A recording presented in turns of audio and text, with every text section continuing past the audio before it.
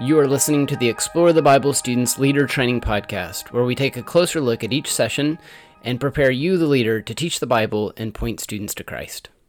Hey, Drew Dixon back with you for another Leader Training Podcast for Explore the Bible Students. We're in Philippians chapter 1, verses 12 through 26. This session is session 2, and it's called Lasting Joy, and our central truth is this: knowing Christ gives us lasting joy that empowers us to endure. So remember, Paul's in prison when he's writing this, and he's actually going to talk about how we can have lasting, true joy that sustains us. I think that's something that we all want, right? You don't have a single student in your group at your church. I think I can say this with certainty. That's like, oh, I want to live a miserable life. Like, I want my life to be difficult and full of suffering, and I want to never be happy or content. None of us think that way. Like, we all want to be happy. And we've bought into all kinds, like your students have bought in. This would be a good question to ask them to start out. Like, what's something, this is in the leader guide, page 15, the first Let's Talk question. What is something that makes you happy? So get students talking about some things that make us happy. Get them talking about some things that I think our culture's promised us that would make us happy. Like, I think we live in a culture that says, if you embrace, this type of lifestyle, like, the sexually liberated lifestyle, you'll be happier. If you embrace, you want to be careful in talking about that, but that's something our culture is certainly presenting to us all the time. If you'll play these games or do this thing or jump through these hoops, then you'll be happy. And the problem with all these promises, they never really follow through, right? All the things that our culture is saying, hey, if you'll do this or that or the other, you'll be happy, that never quite lasts. There's always something empty about it. And so Paul, I think, has found a way to be happy in any and every circumstance. In fact, he says this. This is one of Paul's most famous sayings, one of those famous things Paul has written in the Bible. He says in verse 20, "For me to live is Christ, to die is gain." Remember, Paul is potentially facing death. He's potentially facing execution in Rome. And he says, "Now if I live on the flesh, that means fruitful work for me. I don't know which one I should choose. I am torn between the two. I long to depart and be with Christ, which is far better, but to remain in the flesh is more necessary for your sake. Since I am persuaded of this, I know that I will remain and continue with all for your progress and joy in the faith, so that because of my coming to you again, your boasting in Christ Jesus may abound." Here's what he's saying. Like, let's put that in easier terms for your students to understand.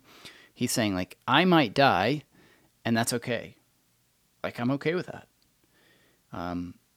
But I might get to continue living on for a while longer, and if I do, I'm good with that too. In fact, I'm excited about that prospect because it means I might get to encourage other people more in their faith. It means I might be able to point more people to Jesus. It means I might be able to go talk to other Christians and help them live out the gospel more consistently and more fervently. And so Paul had a contentment with whichever way his life went. Now, be really careful here, because I think, like, we can have this view sometimes about eternity and our relationship with Jesus, where it's like, oh, death doesn't matter, it's no big deal. Whereas in the Bible, death is a big deal. Like, Jesus wept with Martha and Mary when Lazarus died. It grieved him. Death is scary, and it is a big deal, and we shouldn't ever have this attitude of like, oh, I'm going to be with Jesus when I die, so death's no big deal.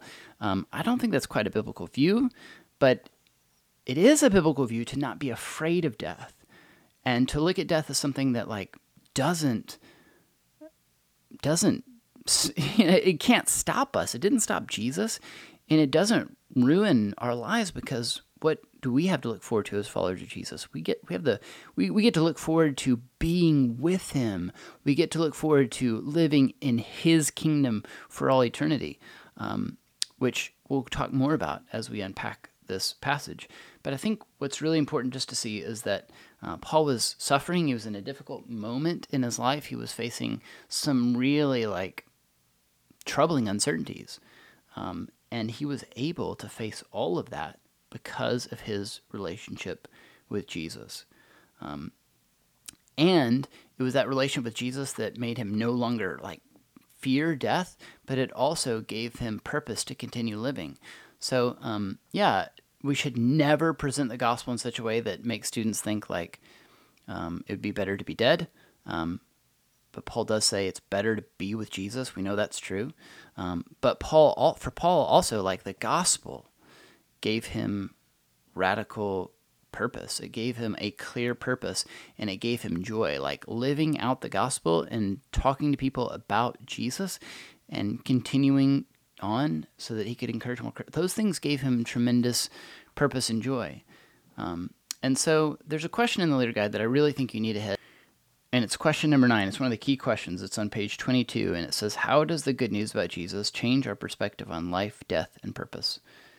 The gospel gives us something to live for, doesn't it? And it changes what we fear.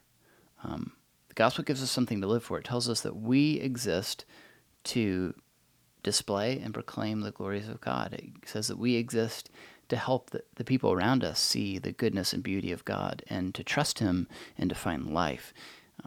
It gives us really meaningful work to do in the world that fills our hearts with joy. And it tells us also that death isn't something that we have to be morbidly terrified of, because He's got us. He's with us. And we're going to be with Him for eternity. Man, that's a game changer, isn't it? Help your students camp out on question number 9 a little bit and think about how should our lives be a little bit different, maybe significantly different, because Jesus changes our perspective on those 3 things: life, death, and purpose. Thanks for your time. We'll see you next week. Thank you for listening to the Explore the Bible Students Leader Training Podcast, where we equip you, the leader, to teach the Bible and point students to Christ. Be sure to subscribe to our podcast on iTunes, Stitcher, TuneIn, or Spotify. You can also find the podcast on ministrygrid.com.